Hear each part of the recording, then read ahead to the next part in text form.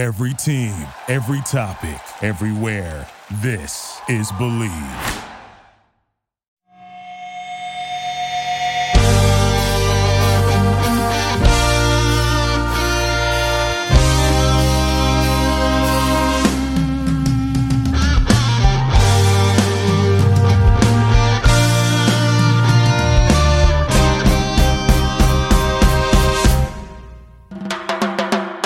What up, TCK Potters? I'm your host, Sky Guasco. You are listening to the Candlestick Kids Fantasy Football Podcast. Please follow us on Instagram at fantasyfootball_TCK Pod and on Twitter at TCK_pod. You can find all of our rankings and multiple articles at tckpod.com. We've got a lot to cover, so let's get into it.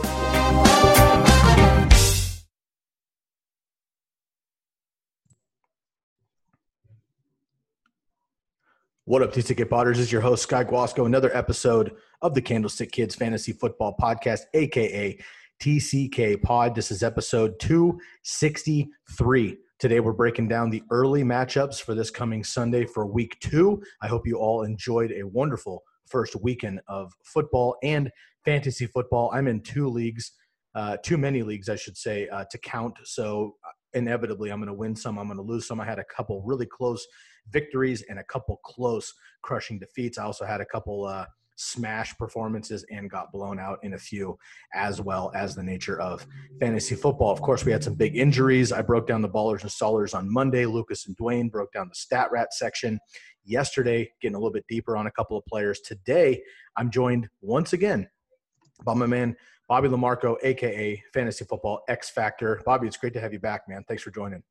Thank you, sir. Sky, great to be back, man. Looking forward to talking some football. Excellent, buddy. Bobby jumped on last week to join us for the first time, and we had such a good time that I wanted to bring him back here and hopefully a more consistent guest here on the TCK Pod. Bobby, before we get started, please let everybody know where they can go find your content. Yeah, you can find me at Fantasy Football X Factor on Instagram, at FFX Factor on Twitter. I also write for Razzball.com, Shadow Coverage Report. You can find me on there, and Expand the Box Score. My opportunity analysis will come out every week, recapping all the opportunities and snap counts and stuff like that as well. Fantastic. And shouts out also to the Fantasy Football State of Mind crew, who I write for as well. So a lot of us in this space kind of cross collaborate, and everybody that listens to the TCK Pod knows that we're family men here on the podcast. We like to spread the wealth and the love as well. So please go support Fantasy Football X Factor as well as the other channels as well. All right, man, let's jump right into it here. We got 1, 2, 3, 4, 5, 6, 7, 8, 9, 10 morning games. You and I are West Coast, or afternoon games, if you will, on the East Coast. Nonetheless, we're going over the early slot here. And like we did last week, we're going to dive through each one of these games and the fantasy implications of this particular week as it reflects from last week. Now, of course, Bobby, before we jump into this, I want to ask you just, either a couple quick touch points that you may have top of mind, or a couple just immediate reactions to the first weekend of football. It could be fantasy related or just general football relations. For me, it was how some teams, the Seahawks, the Saints for the most part, the Chiefs, the Ravens, of course. Some teams just looked extremely polished, ready to go, mid-season form. Other teams, frankly, were not. A lot of penalties. They had injuries. They were just, off balance. Maybe they were young, or they had a new player that didn't click right away. Offensive scheme, the coaching didn't quite translate. I'd like to hear from you really quick, your first overall reactions from a very unusual week one. Not only is it week one in general, which is always kind of a crapshoot, but we had no preseason, right? We have this COVID situation going on. We have, limited opportunity for these rookies and these new players in new situations with new coaches and schemes and wide receivers and quarterback combos and all this stuff. So really quick before we jump into it, man, like kind of, off top, just what were a couple of things that you potentially brought away from this first weekend of football? Again, fantasy related or just kind of in general here that were some of your just first quick couple observations. Yeah, I think we talked a lot about this in the off season, a lot of continuity questions. I think really right off the bat, I tried to make sure that when I was looking at players that I can justify, do they have the same coach? Do they have the same, offensive skill position players? And we saw, like, for example, Russell Wilson. I mean, same offensive coordinator, same head coach, same outside weapons, and he just cooked. Those kind of things can't be, the limited offseason. Tom Brady, for example, is a good example of a guy who didn't have the big offseason, went to a new team, new weapons, new coaching staff for him, and we saw him kind of struggle a little bit. And, of course, Mike Evans was a little banged up. But I think early on in the season, evaluating that continuity and understanding that those teams have a leg up on the competition. However, I do want to make sure that, biggest takeaway from week one is you have to understand that, there's so many times we see these blow-up games. Sammy Watkins last year, Sammy Watkins this year. These guys blow up in week one. We overreact. I think the Robbie Anderson, DJ Moore thing is another one where Robbie Anderson has this big week one. He's the hot new offseason acquisition, and then DJ Moore is kind of like swept under the rug. I would not overreact to week one. I think one of the bigger takeaways I took as well is just kind of evaluating, which teams threw a bunch, which teams didn't throw a lot. I think a lot of people overreact in the sense that, like, Josh Allen, almost attempted 50 passes against the Jets. And, of course, Diggs had a big game and John Brown, but, he's not going to throw the ball almost 50 times a week. So I think the biggest takeaways for me is I got to see that continuity. It kind of panned out pretty well this week, but also not overreacting right away. Some teams just had a lot of dropbacks, a lot of throws. Other teams didn't. We're going to see things regress back to the mean. So I think that's some of the stuff we'll talk about today too. I 100% agree with you, and I think Josh Allen is an excellent example of that, and we can get to this more during the Buffalo-Miami matchup, but on that tip really quick, as far as overreacting and everything else, I agree with you, Josh Allen is a perfect example because I do expect him to fall back down to, 30 pass attempts potentially. However, we saw that once he was able to, he can, and they will, when they need to, throw 50 times. He also had his rushing opportunity. He also had a rushing touchdown. He also threw for 300 yards for the first time in his career. So how much of this is like an outlier, he's going to regress to the mean, it's not Josh Allen, versus, holy shit, maybe this is the new Josh Allen. Maybe even though Stephon Diggs didn't have a huge game statistically, he maybe opened up the field for John Brown, right? I mean, these running backs are able to have a little bit more space.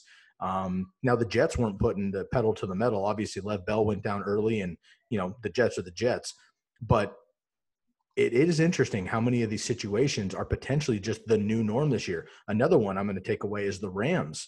The Rams I thought looked really good, frankly, for the first half at least. And then they kind of dissolved, but like Malcolm Brown, like who thought Malcolm Brown was going to be the guy? He came out and crushed, right? Fifth most fantasy points on the week. So some of these traits I do think are going to be something that we have to look into more so than just a, fluke situation. And are they going to continue? Like Nyheim Hines, he could be the real deal now that Marlon Mack is out, right? Instead of just kind of a fluke first week. So anyway, I do want to, I appreciate you bringing that up really quick because I want everybody to think outside the box. I know that you were really big on that. You're very statistically based in your networks. We are as well. I think that's why we make such a nice matchup here together. But what else I appreciate about you that you bring to the table here is that we kind of like think bigger picture. When you came on to preview a lot of the tight ends, the last time you were on here, we talked so much about the continuity with the quarterback and the coaching changes like you had mentioned. And that is such a huge deal, right? Russell Wilson's a perfect example. The Seahawks didn't miss a beat. Nope. Seahawks looked like it was week 11, right? Half of the rest of the league, man, were clearly, including the Buccaneers with Hall of Famer Tom Brady, they looked like preseason week 1. That's not good. You know what I mean? So you're going to have that huge discrepancy this year for the first couple of weeks. So I think it's important to look into that. All right, bro. Quite the intro. Let's jump into this here. So what we're going to do is we're going to dive into each of the early slate games. Again, we have 10 on the slot here, so we'll just spend a couple minutes per game. Let's start with the Giants at the Bears. The Bears get a big win late.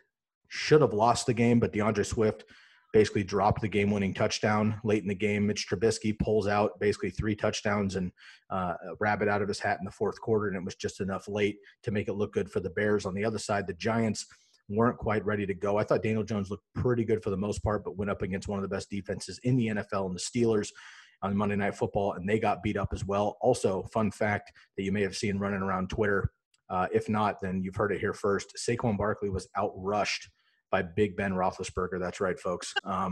Obviously, that will probably regress to the mean. I don't expect Big Ben to outrush Saquon on the season. However, little things like that did happen. Juju had a couple touchdowns in that game, so turned it around. But with the Giants and the Bears, I think this is going to be a real close game here. But for fantasy purposes, Bobby, I'll turn it over to you here. Like, is there a lot of fantasy gold in this game, or do you think, do you trust Mitch for another week? Do you trust Daniel Jones against another tough opponent on the road? Are you rolling Saquon? I mean, you have to, right? But are you? Do you trust Evan Ingram? Had a couple of drops in that game. Is Golden Tate going to be back in time? Allen Robinson wants out of Chicago. Yeah, what is going on in this game? There's a lot of question marks, in my opinion. I'm not very comfortable with anybody other than you have to start Saquon. Other than that, I'm not really confident with anybody here. Yeah, so when you look at Mitch Trubisky, it was like a tale of two halves. His first half, he was 8 for 20, did not look good at all. And then something that's very notable is that in the second half, the Lions were down all 3 of their starting corners, and then things started picking up. So obviously Jeff Okudah, the first-round pick, was out of the game. Then Marcus Trufant and Justin Coleman both got hurt. So the Lions were down 3 corners, and then Mitch Trubisky started connecting Allen Robinson, Anthony Miller. So am I all excited about this idea of Mitch Trubisky? Probably not.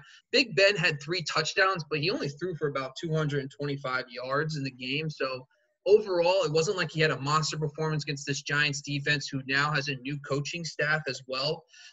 That's Patrick Graham comes from the Bill Belichick tree. So this is a brand new defense, and Patrick Graham is very high regard. He was the defensive coordinator for the Dolphins last year. So, they're going to be running a lot of man in this game. I think James Bradbury, who's a prized cornerback acquisition, could be shadowing Allen Robinson in this game. I think a guy that I'm kind of high on from the Bears side is Anthony Miller. Not only because he had a big game, it's just how the Steelers beat the Giants last week with Juju. Juju had a great game in the slot. I think Anthony Miller can kind of replicate that. The Giants were one of the worst teams at covering the slot last year. It kind of rolled into this year, even with the new coaching staff. So I'm looking at Anthony Miller on the flex radar, especially if Allen Robinson is shadowed by James Bradbury on the outside. I think that's on the ground. Yeah, and on the ground for the Chicago Bears, I mean, you got to look at how it looked last week. Both Adrian Peterson, Detroit. I mean, Peterson looked, not to talk about the Lions, but he real looked sharp. Solid. Yeah, he looked solid, and he did that against the Bears. And I think that's what you have to look at from the ground game. I think obviously you're going to see. You're not going to sit Barkley. It's not even worth talking about.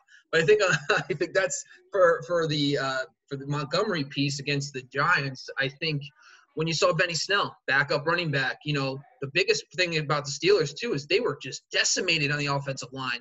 David DeCastro was out. They lost 2 players in the game, their backup guard and their right tackle in the game. And Snell had a monster great game on the ground, which is surprising because the Giants do have a solid front. So I'm probably buying a little bit on Montgomery and Anthony Miller in this matchup because of some of the things we talked about.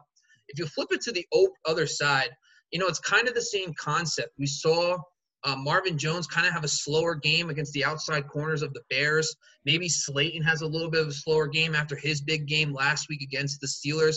I think Sterling Shepard could actually be the guy who benefits. Danny Amendola had a pretty nice, solid line, 80-plus yards. So I think that Sterling Shepard could really exploit his matchup on the inside with the boundary corners being a little bit better for the Bears. So I think overall in this matchup, I'm feeling the slot guys, Anthony Miller and Sterling Shepard.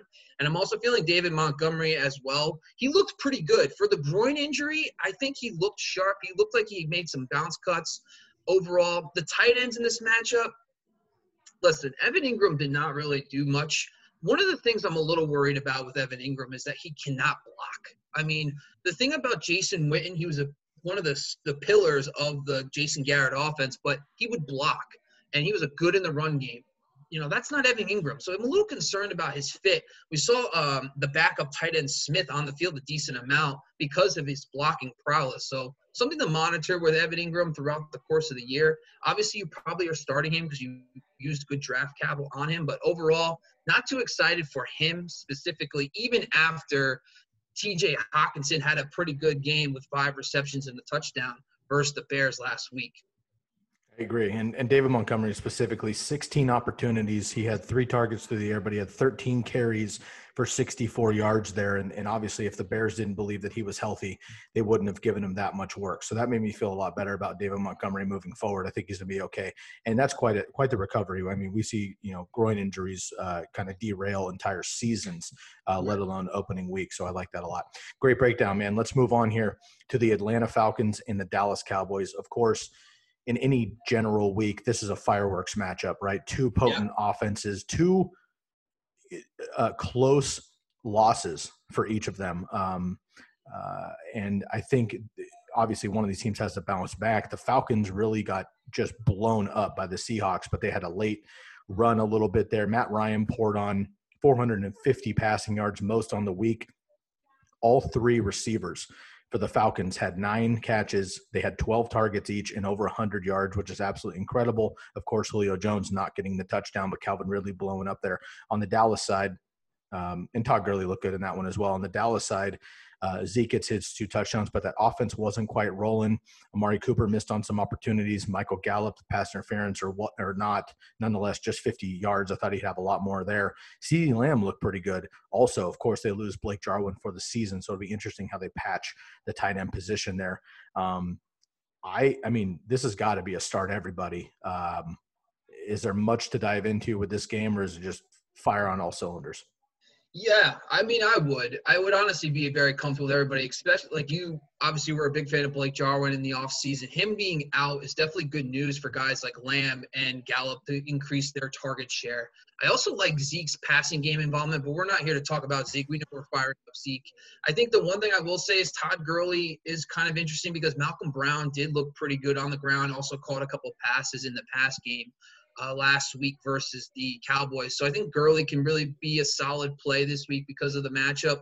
The one thing I will say is Cooper Kupp did have a slow game versus the Cowboys last week. So that is notable. It looks like they kind of slowed him down. He didn't have a big game. Robert Woods was the guy that had the big game for the Rams. So maybe Gallup and Cooper plays versus Lamb this week because of that. So maybe I would say Michael Gallup is a solid bounce back after – I mean, listen, Michael Gallup doesn't get that call on him, the deep pass. You're looking at Gallup as a pretty solid game. He also had another catch called back on a hold by Lamb. So very simple, like just like that, Gallup could have had a 100-yard game last week. So I'm rolling with Gallup, rolling with Cooper. I might be a little bit wary of Lamb, but I think because of the Jarwin injury, I think you're right. Just fire everybody up in this matchup. The question mark, and one name we haven't mentioned here who had some, big-time hype coming into the fantasy season, Hayden Hurst. 5 targets, 3 receptions, 38 yards. Obviously, I just mentioned all 3 Atlanta receivers basically had 36 targets as a unit and 27 receptions for over 350, almost 400 yards as a unit there. Yeah. Not really enough meat on the bone this particular week for Hayden Hurst. It's a tight end position, and he's not Travis Kelce or George Kittle or Mark Andrews. So we know he's not going to have, 12 targets a game. But is this any concern for you moving forward, or is this just hey, the Falcons were playing from behind. They had to go to their big guns. Hayden Hurst isn't quite fluid in the offense yet. Even a guy like Russell Gage is more trustworthy for Matt Ryan at this point, so they just had to ride him out. Or you kind of like, man, maybe there's not enough meat on the bone on a given week here for Hayden Hurst. Yeah, so I'm glad you brought that up. So I looked into that, and last week I talked about this. In my article I wrote last week, I talked about how Russell Gage is kind of the name to monitor because he has the continuity with Matt Ryan. The biggest reason why I really pivoted to Russell Gage over Hayden Hurst last week was because of the safeties that the Seahawks acquired in the offseason. Jamal Adams and Diggs from the Detroit Lions, they really beefed up their safety position. That is the primary primary position that covers the tight end. So Jamal Adams is a difference maker. Diggs is also a stud. So that was a huge reason why I faded Hayden Hurst last week because of that. I'm not really concerned. He ran just as many routes as Russell Gage. I just think because of the matchup, I think it was more conducive for Russell Gage versus Hayden Hurst. Last week, Tyler Higbee didn't do much with his opportunities last week versus the Cowboys, but I think that this is a much better matchup than it was last week versus Seattle team, which on paper in 2019 was really bad against the tight end. But like I said, those new players they acquired at the safety position kind of changed everything for me. I like it. Good call. All right, man, let's move on to the Detroit Lions and the Green Bay Packers. Man, Aaron Rodgers turning back the clock, clearly out to prove his doubters. I love it. I do too. It was really fun to watch him be vintage Rodgers. And, man, when Davante Adams is 100% healthy and those two guys are clicking, Matt Ryan, Julio Jones, Michael Thomas, Drew Brees, and Davante Adams and Robert Woods, Davante Adams and Aaron Rodgers, really just, poetry in motion, if you will, as far as football terms go. It was just phenomenal. Obviously, Davante Adams ties Don Sutton for the most receptions there in Green Bay history, 14 in a game, 17 targets, over 150 yards, 2 touchdowns, could have been 4 touchdowns on a couple overthrows there. On the Detroit side, again, 3-headed monster, Adrian Peterson, 14 carries. Matt Stafford had 5 carries. Kerryon Johnson, 7. DeAndre Swift had 1 carry. He did get that touchdown, but he also dropped the game-winning touchdown. Of course, I wonder if that's going to affect moving forward. Kenny Golladay was out in this game. Danny Amendola and TJ Hawkinson actually led the team in receptions. Marvin Jones had 8 targets. Quintez Cephas had 10 targets in this game, leading the team in targets, just 3 receptions, but he had the targets there.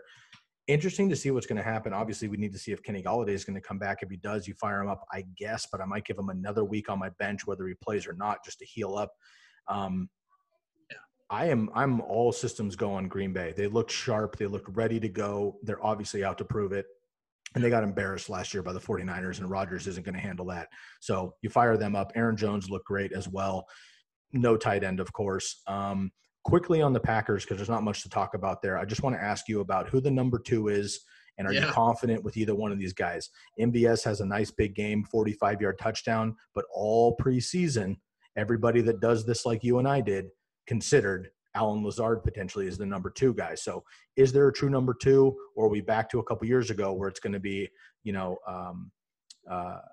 Geronimo Allison, MVS, Equanimeous St. Brown? It can alternate each week. Can we be confident with any of those guys, or do you think look, we got to just leave that big game on our bench because we don't know who it's going to be? Yeah, I mean, the thing is, Allen Lazard got the routes, so he was the number 2 on the team in routes run for the week. He also is a primary slot guy, which I kind of like that wrinkle. He does kick inside. He's their primary slot guy with MVS and Davante Adams on the outside. So I do like that usage. MVS was getting buzz as well. I think, really, to be honest with you, I don't mind having both these guys on my bench to see how things pan out.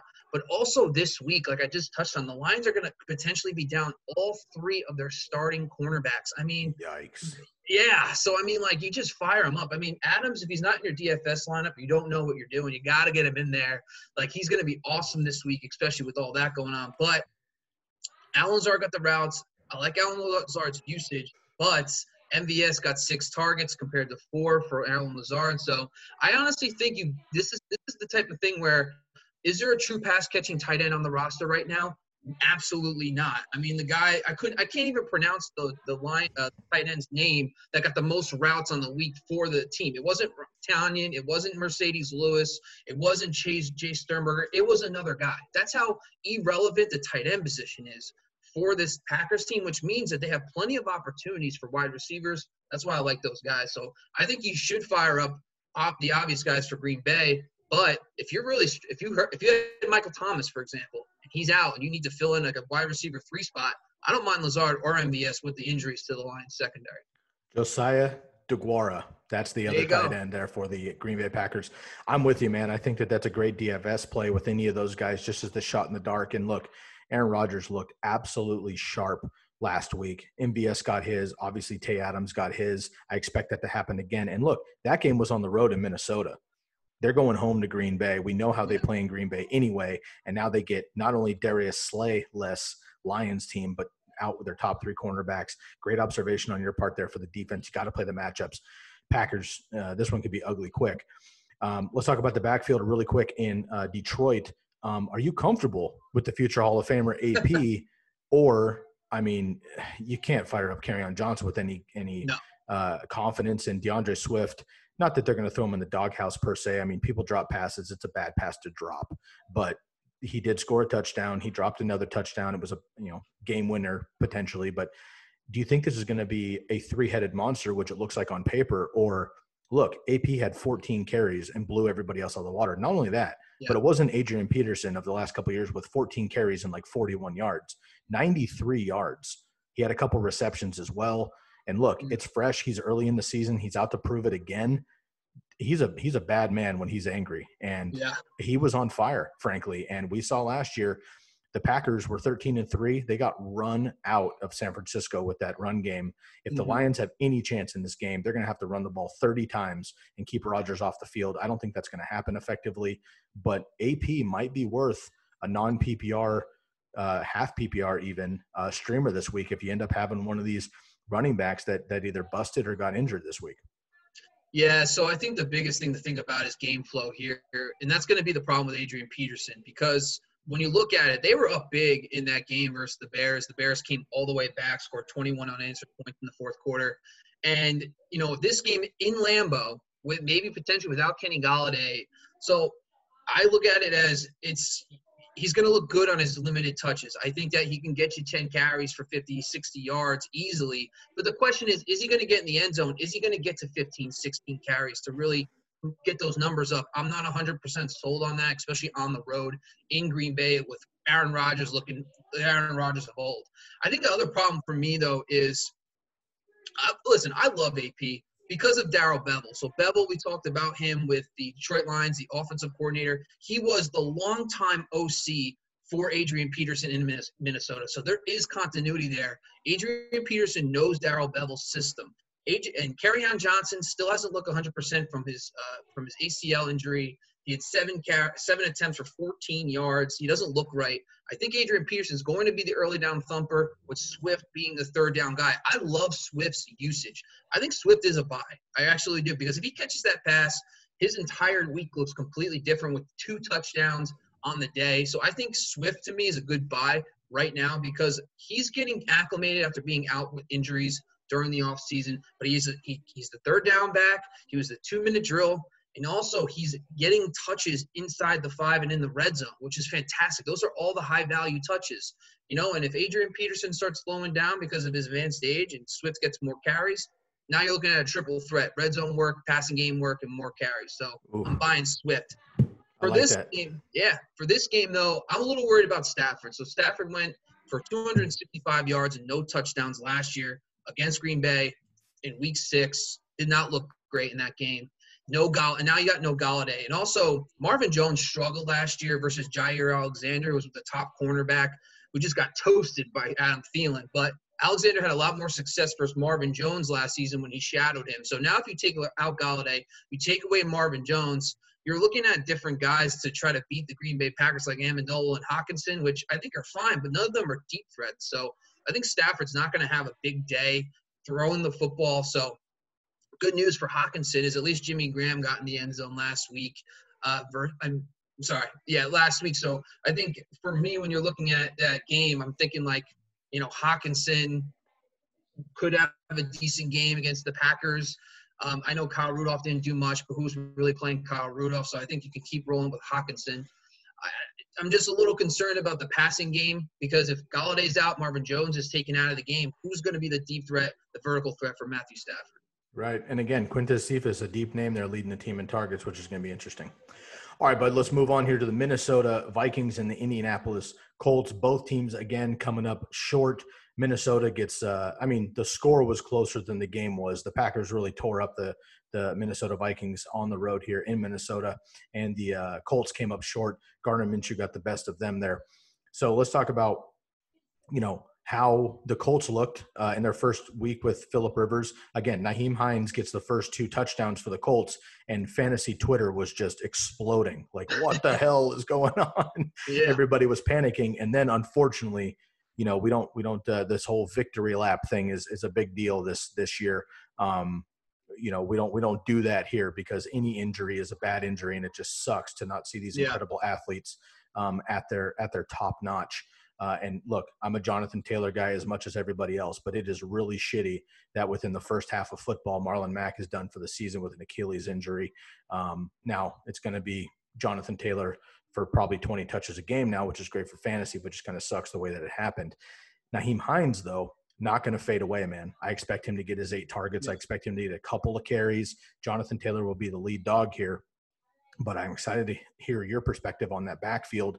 And then what's going on with these receivers? Is Phillip Rivers actually going to be able to carry these guys? They spread the ball out quite a bit. A lot of great catches from these receivers, but can we rely on any single guy? On the other side, Cousins in a deep league, super flex, but are you, number 10 in fantasy this week but are you comfortable with him against the secondary and overall pretty solid defense after Gardner Minshew goes 19 for 20 against them, under 200 yards, but 3 touchdowns through the air. And Adam Thielen looked good while he's healthy. And then, of course, Dalvin Cook doing his thing. So a lot of question marks, in my opinion, for this game. The only automatics for me are Cook and Thielen, and then Jonathan Taylor on the other side. Yeah.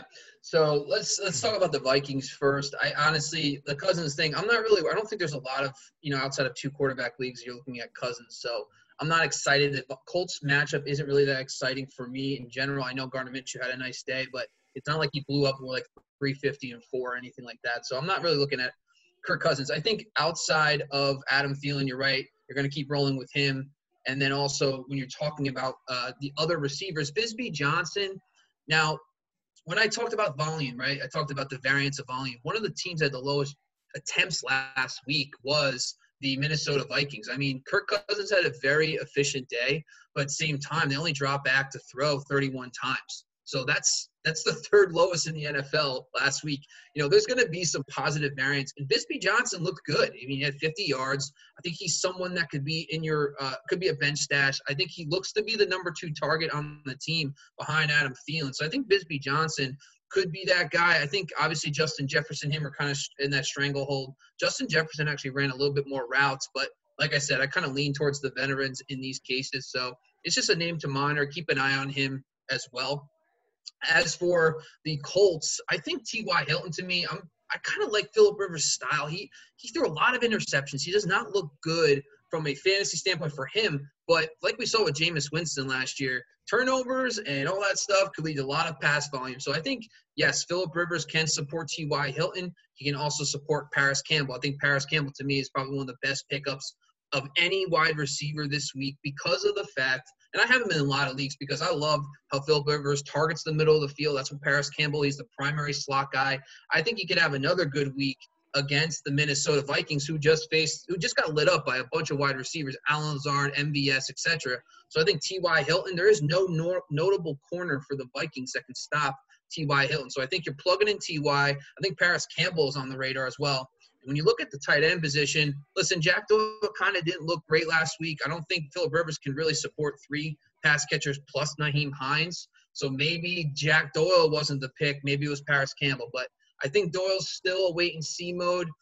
Obviously the Packers, like we touched on, didn't have any notable tight end last week to face the Vikings. So we don't know if the Vikings are either really good or really bad against the tight end yet. So I think Doyle, to me, is kind of a wait-and-see. If you have a deep bench, you can stash him. But when it comes to the backfield for the Colts, Mac being gone changes everything. Don't overthink it. Jonathan Taylor is going to be a stud. The best offensive line in football. If you love everything about Jonathan Taylor, he's a stud. He just got handed the keys to the best offensive line in football with a veteran quarterback who's going to use him in the passing game as well. And, of course, the obvious thing for Nyheim Hines is Austin Eckler. He's going to be this year's like a poor man's Austin Eckler. He's going to be a consistent RB2. And I love the fact they use him in the red zone. So he's getting passing game work. He's getting some touches in the red zone. I just think that if he still flirts with 7 to 9 carries a game, you're getting an RB2. If he's on waivers, go get him immediately. Totally agree. And, this is going to be a huge pickup. I've seen some pretty incredible trades going through. I mean, people are like, look, people are ditching Nick Chubb for Jonathan Taylor, Joe Mixon for Jonathan Taylor, Saquon Barkley with Jonathan Taylor and maybe another piece. Because again, these guys, they underperformed 1 week. Jonathan Taylor wasn't even that incredible this week. No. But we know what could happen. And now all of a sudden you get this value that's going nuts, right? So, yeah. And of course, another one of those big moves is Michael Thomas as well, is all of a sudden getting traded away for things because of this ankle sprain. It's just just insane. One thing I wanted to note really quick, I think you covered them quite well, so we're going to move on here, but I did want to make a quick mention. Marlon Mack, before he went out, he had 3 targets, 3 receptions, and 30 yards. Nyheim Hines had 8 targets for 8 receptions, 45 yards, and the touchdown through the air. Jonathan Taylor had 6 targets for 6 receptions and 67 yards. So first of all, that was 17 targets to the running back position. Yeah. All of those targets were caught.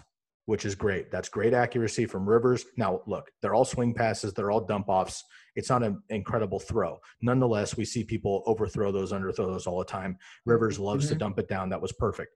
Also, good usage there with yardage as well. So I like that Jonathan Taylor already had 6 receptions, and his career high in a game at Wisconsin throughout his college career, a game high in targets was 3.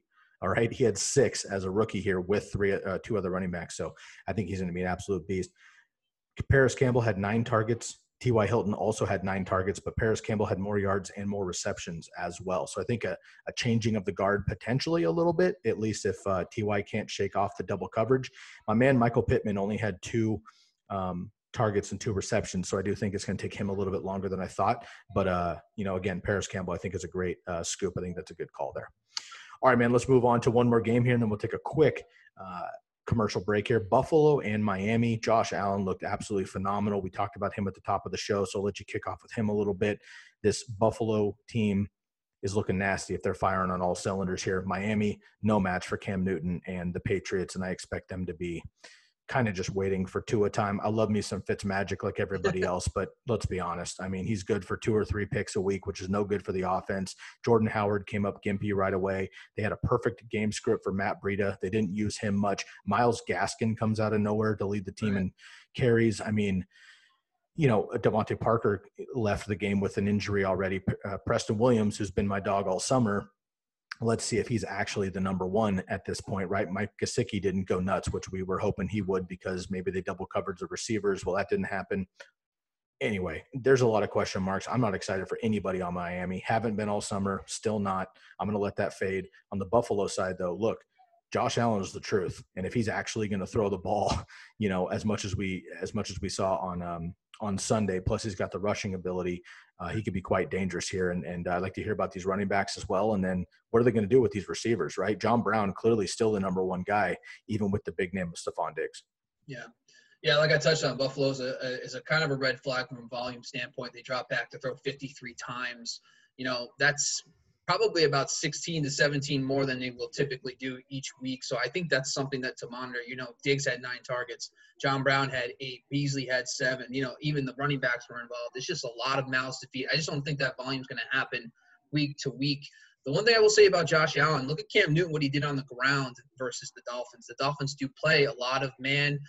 They do have very good outside corners. So it's going to be interesting what Byron Jones and Xavier Howard can do versus Diggs and John Brown on the outside.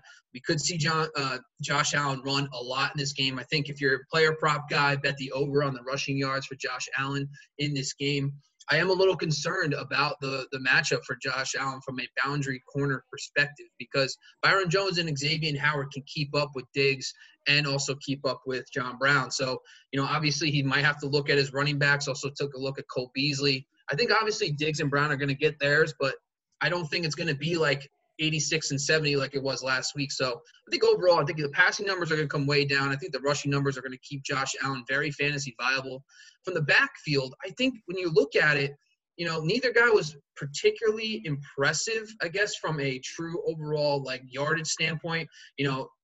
Devin Singletary did have more targets. He had more receptions. But the thing I like about Zach Moss is he got 4 targets himself, but he's also the red zone guy. He got 8 red zone carries in this game. That's fantastic usage for him. I think that when you're looking at a player, you want to see how many carries they're getting in the red zone, scoring chances. Are they being used in the pass game? And Zach Moss kind of fits that mold for them. So I think better days are ahead for the ground game, obviously. So I think that's something to buy for Zach Moss. Devin Singletary, I don't know what to think of him because he's not going to get you volume anymore because he's sharing a backfield, and he's also not getting goal line work. So I just don't know if he was really worth the 5th-round pick he got drafted at. So that's just something to keep in mind. Plus, last week, the Dolphins' run defense did look pretty solid. They didn't really let up much to Sony Michel and company. Saying much, I'm not sure. But it was really Cam Newton did all the damage on the ground last week. They actually only threw the ball, dropped back the pass 22 times. So Buffalo 53, New England 22. So somewhere in the middle, Buffalo will probably be this week in this matchup. So that's kind of my thoughts when it comes to Buffalo. On the Miami side, really, Ryan Fitzpatrick, to me, there's always, as soon as we believe in him, he lets us down. He did it with the Jets. And we saw Chan Gailey, ironically enough, is now his OC. So we thought there would be some continuity there. Devontae Parker, like you said, is banged up. But even if he's playing banged up, he's going to have to face Tre'Davious White. We'll see if Josh, outside of that, Preston Williams to me is a name you got to keep on your benches. He, for what it's worth, he didn't do much in the game, but he got 6 targets. That's not terrible. I think that Preston Williams, obviously the guy, tore his ACL last year, so you got to give him some time to get acclimated back. I think the biggest disappointment was Mike Gesicki. I think, obviously we can't forget they faced the Patriots. So Patriots, of course, are a great defense. So is anybody expecting a big game from anybody? But then he gets Buffalo. So now Gesicki's going to have probably another slow game against the Buffalo Bills. The Bills just faced Chris Herndon. Chris Herndon had a lot of targets, but didn't do much with all those targets last week. So I am a little concerned for Mike Gesicki season long. I just think that at some point, like you said, it's going to be 2 at a time. And that backfield is just a mess. I mean, Jordan Howard wasn't even the main ball carrier. I think at this point, just stay away from it. This isn't a high-volume offense. This is going to be a high-scoring offense. So why even bother with the running backs? I'm probably staying away from that whole thing. I totally agree, man. And let's not discredit the defenses here. We don't talk about defense a lot in fantasy football, but I'm a DST and kicker even supporter. Look, this Buffalo defense is the truth. They shut down the Jets. They're going to shut down the Dolphins. I think they're good for multiple interceptions, multiple fumbles, probably turnovers, whatever. One of the best, defenses on the week, but that means that it's going to shut down those offensive, quote unquote, weapons there for the Dolphins too. So I'm fading all Dolphins. That's not going to happen for me on the Buffalo side. I'm definitely going to start Josh Allen. And frankly, I think I'm going to pause unless Stephon Diggs or John Brown are kind of my flex 2. I'm not comfortable if I have other options just because I don't know where the volume is going to be. Don't know what's going to happen there. And as far as the running backs go, I lean Zach Moss too, but until he really takes over, I'm going to probably sit him as well. But 11 fantasy points last week, look, not terrible, but at this point in the season, you probably have better options. So I would just wait to see what happens. But look, a lot of these rookie running backs, man. I mean, J.K. Dobbins even ended up, pulling together 2 touchdowns. Jonathan Taylor got his chance. Cam Akers looked all right in stints. CEH obviously exploded. DeAndre Swift could have had a bigger game. A lot of these guys had their opportunity, and Joshua Kelly's another one. So I think that these, a lot of these running backs are starting to brew already there as far as rookies. All right, man, before we get into San Francisco and the New York Jets, I just want to thank everybody again for tuning into the TCK Pod, the Candlestick Kids Fantasy Football Podcast. Joined today by my man, Bobby Lamarco, a.k.a. Fantasy Football X Factor. Go find our channels on Instagram and Twitter. You can also go find our rankings at tckpod.com. Tune in tomorrow. We'll be knocking out the afternoon games as well as the evening slate. And then on Fridays, per usual, we'll be joined by the Commish Fantasy Football Podcast crew to recap last week's TCK Pod League results and then preview Week 2's matchups. So tune in the rest of the week. All right, man, let's jump into the San Francisco 49ers and the New York Football Jets. Look, I'm a Niner homer. I'm not shy about it, but I'm also very open that, I feel like I do adequate analysis for and against the 49ers. I've been anti-Jimmy Garoppolo since the day we signed him. I'm pretty open about my 49er fandom, but also pretty real on analytics. I thought they looked like shit, to be straight up. I mean, coming out of the Super Bowl runner-up, I get a Super Bowl hangover and all that. And look, I'm not taking anything away from the Cardinals. Kyler Murray is the truth, and holy shit, DeAndre Hopkins probably not going to have trouble getting into this offense. I'm just going to throw that out there. Yeah. They looked fantastic. The defense was great.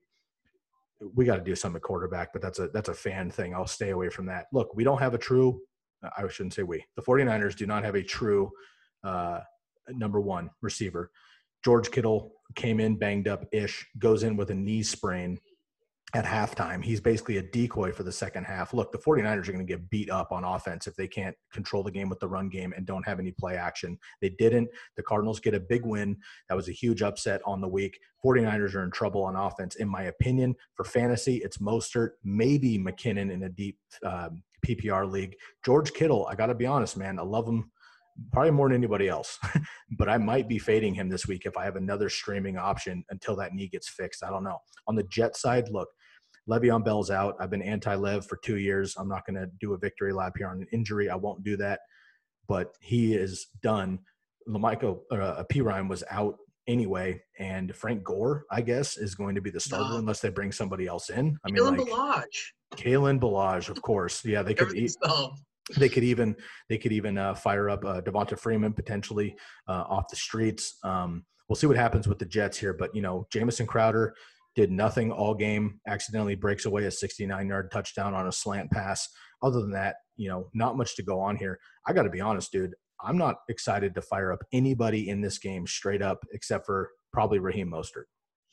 Yeah, I mean, the thing you got to take away from this, I think one of the things I always like to highlight is when a West Coast team travels to the East Coast for 1 p.m. game, we do see a lot of letdowns. I think the Jets could surprise people keeping this game relatively close. Oh, God, don't tell me that. I just do. You see it all the time. You just see these teams have letdowns when they have to travel to the East Coast for those early games. And the Jets, the thing about the Jets, the one thing you can say about them, they have a dominant run defense. They have always been good at stopping the run.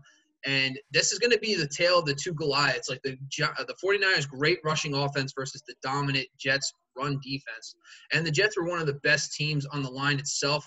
Football Outsiders is a really cool thing called adjusted line yards for offense and defense, and the Jets were the best last year on defense. So I'm interested to see how that works out, because if you can't run the ball consistently with Raheem Mostert and company, like, then you're going to have to be passing with no George Kittle. Like, oh, man, it's like something's got to give, right? Like, something's got to give in this game. Last week the Jets got dominated by the outside receivers, John Brown and Stephon Diggs.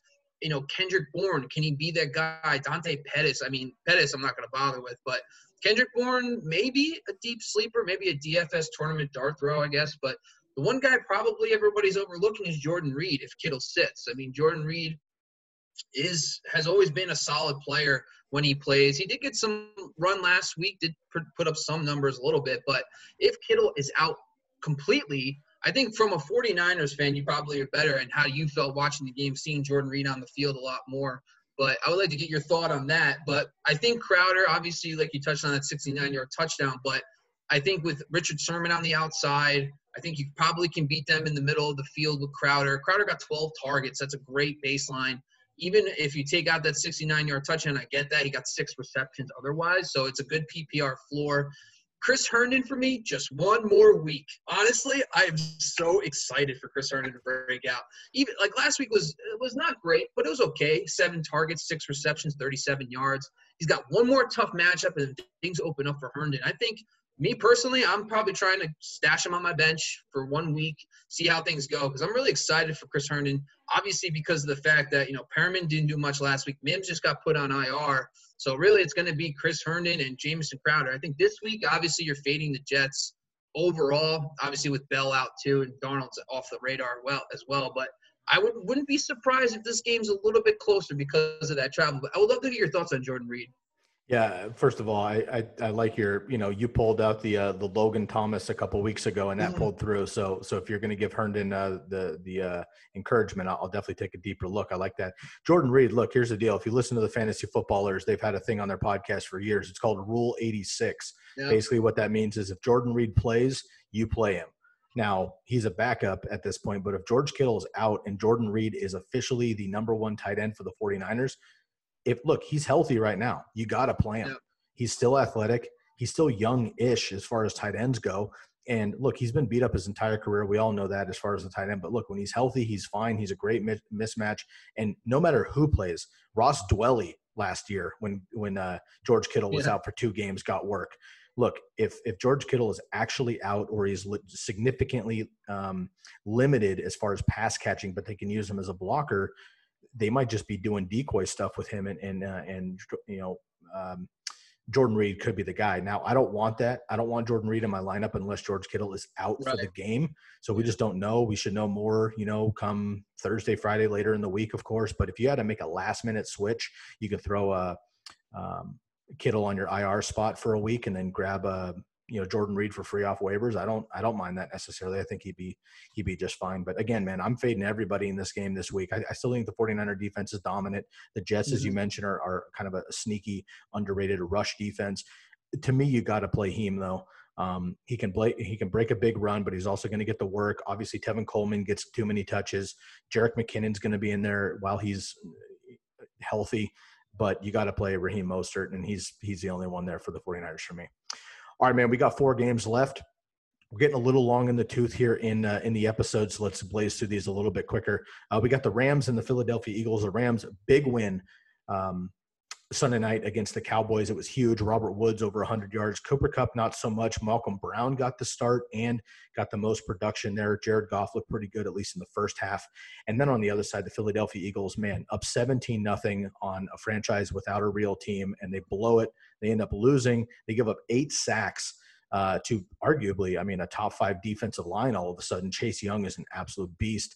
This defense is looking nice. And if the Washington football team can put together a couple good performances, they could really surprise this year here. Look, Rams, Eagles, it's going to be ugly. The weather in Philly is not supposed to be very good. That offensive line for Philly is terrible. I think, Aaron Donald could have 6 sacks in this game. Yeah. So the thing about the Eagles, let's talk about the Eagles defense first. Last week they lost, but if you look at the box score for Washington, they had 178 yards passing and under 100 yards rushing. So you're like, how did they even do that? So the Eagles defense, to me, I think the biggest takeaway is that their secondary is a very improved. Darius Slay is now there on the outside. Terry McLaurin beat up on the Eagles last year. He only went 5 for 61, which isn't terrible, but compared to what he did last year, I think that's notable that the Philadelphia secondary is not a doormat anymore. They also signed Roby Coleman from the LA Rams for the slot position as well. So I think that's something that's notable when you're looking at the Rams receivers. However, like I said, you're probably not sitting Robert Woods in this matchup. Probably still going to roll with Cooper Kupp as well. But I think overall I would kind of monitor expectations, probably fade them in DFS. I just think that, the Rams offense last week didn't look great against Dallas. Obviously Goff looked good from the sense of he got his yardage, he got the volume, but at the same time, who really broke out besides Woods? Everyone else was kind of middling outside of that. We touched on, Logan Thomas had a pretty solid week against the Eagles defense. So maybe Tyler Higbee. And I think the answer really for Higbee versus Everett, Higbee ran 22 routes only to 8 to Everett. So I think the good news is he's clearly the starter. He got almost 3 times as many routes as Everett. So maybe because Logan Thomas was able to get some success, maybe Higbee can bounce back versus the Eagles. On the Eagles' offense, like you said, that offensive line got churned up, and now they got to face Aaron Donald. No thanks. I'm not really excited about the Eagles' passing game. DeSean Jackson apparently is limited. He didn't get a full allotment of routes and snaps, so that's something that was discouraging as someone that was high on Djax for week 1. Also, Jalen Ramsey last week didn't look that great. Listen, he didn't shadow Amari Cooper, which was very surprising to me. I thought he would, but he got beat a couple times. Cooper had, a huge game last week from a PPR perspective. And like we touched on earlier, Gallup was, one or two penalties away from a monster game himself. Debatable, penalty, but he did beat Ramsey deep. So maybe Djax could get one long versus Ramsey. So I think the biggest thing is Goddard versus Ertz. Everyone's scratching their heads like Ertz. Goddard completely dominated. You're wondering if there's an injury or something to Ertz. It was just very odd how that ended up working out. But, for Goddard, listen, no Alshon, limited DeSean Jackson. Rager's a rookie. Boston Scott, no Miles Sanders. You're going to keep rolling with Goddard until those guys get healthy and available. Don't overthink it. I would play Goddard as a top 12 tight end. I love it, man. I love it. And, I guess maybe a crazy take would be a thought of Blake Jarwin going down in Dallas. They did want Dallas Goedert a couple of years ago, and Philadelphia scooped him in the draft right before them when Jason Witten retired. I would not be shocked, to be honest with you, if Philadelphia traded Zach Ertz, not Goddard, traded Zach Ertz. They're already in contract negotiations. Maybe they trade Zach Ertz. Now, in division's weird, and against a rival is weird, so unlikely. But yeah. But I think that Zach Ertz would be a haul. The Cowboys need a tight end. That could be maybe a move. And look, Dallas Goedert is clearly able to be that number 1 guy. Now, the Eagles not having any receiving weapons and giving it to the Cowboys is probably unlikely, but that's just a thought, I guess. I agree with you, man. I'll kind of – Let's touch on the running backs. I kind of skipped over them. So I think – Malcolm Brown for me is interesting because one of the things I like about Malcolm Brown is he was kind of utilized behind Gurley early on last year. He did get some goal line work. He became the goal line back this year when Gurley left. Another thing is the Lions tried to sign Malcolm Brown a couple of years ago to an offer sheet, and the Rams matched. So the Rams clearly value Malcolm Brown. I know Cam Akers got a lot of touches as well, but Brown's the one getting the high value touches. You got couple of receptions. He's also getting the goal line work. But I don't think Brown's going to give up that job, especially because he converted multiple touchdowns in this game. So even if Akers starts getting more carries overall, I think Malcolm Brown's still going to get the goal line work because he did get 8 carries inside the 5 last year with Gurley on the roster. So I think he's going to continue to have that role. And I think being the veteran, being the preferred pass pro back, I think that's something that's important for him as well. On the flip side, Boston Scott. I mean, listen, Miles Sanders, if he comes back, great. I'm looking forward to it. I'm waiting anxiously. I have him in a couple of leagues. But Boston Scott, for what it's worth, he did get almost 10 carries on the ground. He did get a couple catches. He did disappoint overall. But I think he can bounce back. I think he could do this against the Rams. Zeke had a pretty nice day through the air. He had a touchdown through the air last week. So if Miles Sanders is out, I think the problem is a lot of times when we pick these guys like Scott, these fringe flex guys, and we're all excited and they don't meet expectations, we immediately give up on them. And maybe rightfully so, but I think there's a reason behind Scott. If Miles Sanders is out, Scott's going to get you double-digit touches, going to get you high-value touches. So I think if Sanders is out, I wouldn't be surprised if Scott has a better week this week. I like it. Good call. All right, man, let's move on here to the Denver Broncos and Pittsburgh Steelers. Pittsburgh, of course, gets a big win on Monday Night Football. Denver could have got the W. They fall a little bit short there in a big game here on Monday Night Football as well in the second matchup.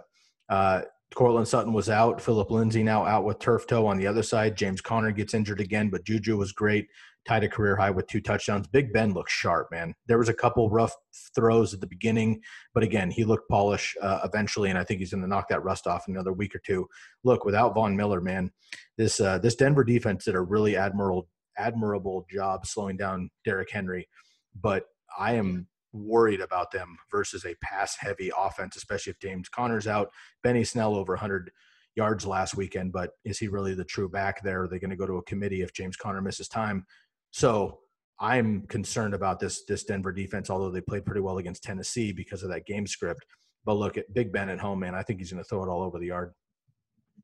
Yeah, so my thing is that, like you just touched on too, and A.J. Boye, their top corner, got hurt last week. He missed the second half of that game versus the Titans. He could be out with a separated or dislocated shoulder. So that's huge news. That's their best corner. They just acquired him when they lost Chris Harris this offseason. So, I mean, and also Big Ben's going to be home. We always know the road splits with Big Ben, home road. He kind of quieted those in 2018, but overall he loves being home. He's always good at home. If Boye's out, Von Miller is out, those are probably their 2 best players, I think, on the defensive side maybe. So I think, you could keep rolling with Big Ben. Last week, let's just keep focused on the Steelers offense. I think, we saw Corey Davis had a nice day versus this team, especially in the second half. Maybe Deontay Johnson, especially because of the fact that A.J. Boye is going to be out. I think Deontay Johnson could have a nice game with their top corner on the outside being out. But also Adam Humphries had 6 catches versus this Denver Broncos defense last week. So I think Juju, keep firing Juju. I think I like Deontay Johnson. For the ground game, listen, Derrick Henry got his, but he had 31 carries in that game. So maybe the Broncos are tired because they just got beat up. I would love to look into the stats of the games after Derrick Henry, how running backs fared, because the team's supposed to be exhausted after trying to tackle that guy 30 times. So it's something we have to look into. But I think if Phillip Lindsay's hurt, like he missed second half, he could be out this week. I think you got to roll with Melvin Gordon, even in a bad matchup, because of the fact he's going to be the main back in the passing downs. He's going to get goal line work. And Royce Freeman's not going to be as a featured player as Phillip Lindsay. So I think that's key. On the flip side, for the Broncos, listen, it's unfortunate. I was kind of worried about Drew Lock. I know he has the big arm. He's mobile. He's a young, exciting talent around him. But no Cortland Sutton. Noah Fant had a very good week last week. I think, who beat the Steelers for the Giants? And it was really Darius Slayton. So the outside speed guy, maybe Jerry Jeudy can kind of have a big game. But at the same time, you're looking at a very tough with Joe Hayden and those guys in the secondary. It's not an exciting matchup for Drew Lock on the road. So I'm probably fading pretty much everybody in that matchup for the Broncos. But overall, I think when you looked at the Giants and how they beat them, they did beat them with speed on the outside with Slayton. So maybe a guy like Jeudy can beat them as well. Jeudy looked good, man. Just a couple costly drops. I like it. All right, man. 2 coverages left. Let's get into it. Carolina Panthers, Tampa Bay Buccaneers. Tom Brady, is is it unfair to say he looked like a rookie after 43 years of playing football?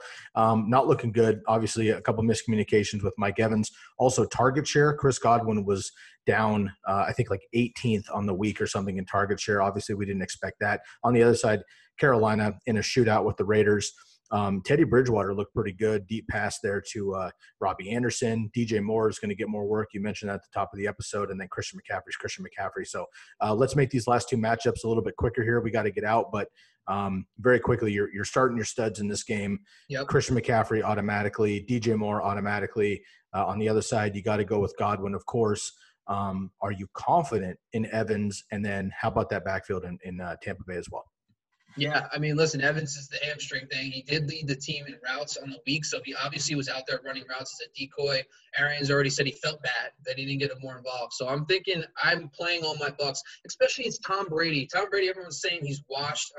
No, bounce thank back you. I'm not playing game. with that fire. I'm not playing with that fire. I think he's going to go bananas in this game. I agree. The one guy I would say is Ronald Jones. We just saw Josh Jacobs completely carve up this Panthers run defense. He scored 3 touchdowns on the ground. I think you got to probably start Ronald Jones. He got 19 touches last week. I think that's someone that you have to probably get in your lineups. The other guy is the fringe guys like O.J. Howard versus Rob Gronkowski. You know, Howard did get the touchdown. He ran only 19 routes on 41 dropbacks. So I'm not excited about O.J. Howard. I'm not going to probably play that game. On the other side, the Panthers, Robbie Anderson had that big game, but like you touched on with Jamison Crowder, he had that one catch for 75 yards and a touchdown. And the rest of the game, he was 5 for 40. And, you know, he made the one guy look missed, but it was a bad play by the Raiders secondary. 2 guys looked foolish in the secondary on that play. If he gets tackled, it's a whole different vibe for this week for Robbie Anderson. So I'm probably fading him, especially because we just saw the Bucs secondary shut down the receivers. Both Thomas and Sanders were under 20 yards. So I expect maybe a sleeper for this week is Ian Thomas, the Carolina Panthers tight end, because we saw Jared Cook do really well last week versus the Bucs, as their cornerbacks are very young, very talented, and they shut down the Saints wide receivers. Yeah, totally agree. Should be fireworks. And again, man, that Carolina defense got blown up by the Raiders. If Tom Brady can sober up a little bit, I think these Bucs are going to be pretty nasty at home. Absolutely.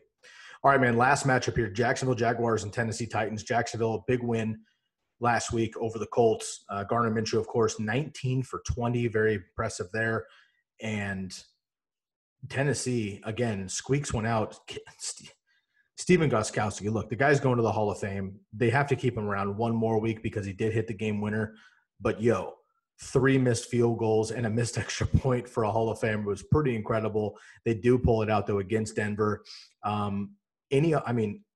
Obviously, on the Tennessee side, you got to start Derrick Henry. You got to start A.J. Brown, I suppose. But, look, Corey Davis dusting off the rust, and a lot of people kind of called him this year's Devontae Parker. He looked really good in that first game in Monday night. Jonnu Smith, my other Blake Jarwin, got a touchdown. He looked pretty good as well. Ryan Tannehill looked sharp enough. On the other side, Minshew's Minshew, and DJ Chark, just 3 targets. Obviously, he's going to get more than that moving forward. But how do we feel overall about this game here? And other than the starting your studs, who would you be comfortable firing up? Because this Tennessee defense is legit, but this Jacksonville defense, not so much.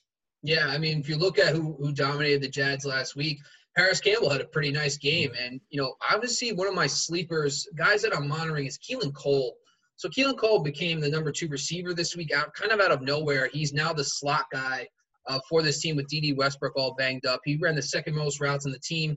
We've also seen Jay Gruden in the past utilize a slot receiver with Jamison Crowder. So I think Keelan Cole, he had a lot of talent. A couple of years ago, he had a big season, and then he kind of just fell off the radar, kind of fell out of favor with the Jags. And now it looks like he's back in favor. He's got the talent to be the solid number 2. Tyler Eifert was one of our guys we talked about in the offseason as a tight end option, but he didn't really look too great. He didn't run as many routes as the receivers like Shenault. I think a lot of people are excited about Shenault. Chenault's the guy that people are talking about, but Cole actually outproduced him. So I think Keelan Cole for me is someone to monitor in a deep league, maybe a deep league stash. Obviously, outside of that, DJ Chark, Adoree Jackson's banged up for the Titans. He's the top cornerback for that team. And so if he's out again, you got to roll with DJ Chark. I think he's going to beat up in that matchup because Adoree Jackson is out. Obviously, the tight ends. Last week the Jaguars did pretty good against Jack Doyle. He had a very mediocre game. Plus, like I talked about with Jonnu Smith, I was a little worried about Anthony Firkser, and Firkser scored a touchdown as well. So I think there was still utilization for Firkser. I think Jonnu Smith, to me, still isn't getting the volume I like to see from him. But, it's someone I'd probably fade Jonnu this week because of that. And the final thing is maybe if you're looking for a deeper sleeper too, Adam Humphries. So like we just touched on the Jags last week, they allowed a decent amount of points to the slot receiver. So maybe Adam Humphries, who got 6 catches last week, he might be able to do it again in a PPR format. And then finally, it's James Robinson. So I think really for me, it's more of a wait and see with James Robinson. He did get all the carries, monopolized those rushing attempts with the Jags last week. Obviously, he's a bench stash. I don't think the Titans are the matchup for me that I'm excited to play him in, but he's definitely still someone you want on your teams because of his utilization. Love it. Right on, bro. Those are great breakdowns. Let's finish up the episode really quickly. Usually it's just Lucas and I. Obviously, Lucas is off today. He'll be off tomorrow as well. So we're going to have you step in as the guest, my man, and give us some pick'ems. So every week, Lucas and I give our pick'ems. This is, look, no Vegas lines. We're not doing any over-unders. This is no spread, nothing. This is straight up pick'em. So We've already done the analysis. One-word answer. I'm going to run down these games really quickly. Bobby, you're on the clock. Give me your pick'ems. We'll start up at the top here. Giants at Bears. Who you got? Bears. Atlanta Falcons at Dallas Cowboys. Cowboys. Detroit Lions at Green Bay Packers. Packers. Minnesota Vikings at Indianapolis Colts. Colts. Buffalo at Miami. Buffalo. San Francisco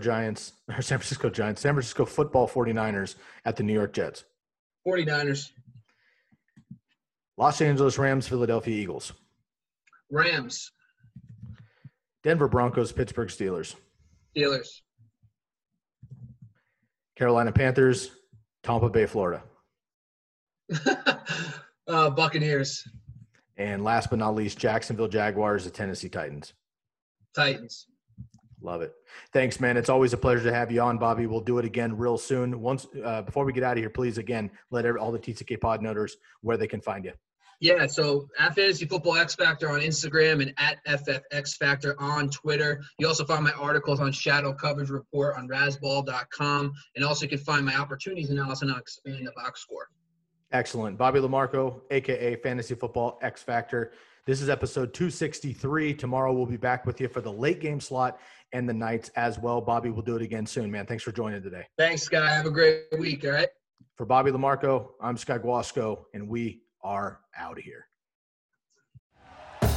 Thank you for listening to Believe.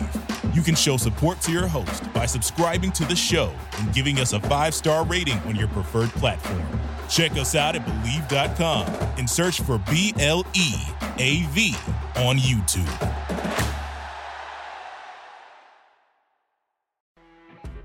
You know when you're listening to a true crime story that has an unbelievable plot twist that makes you stop in your tracks?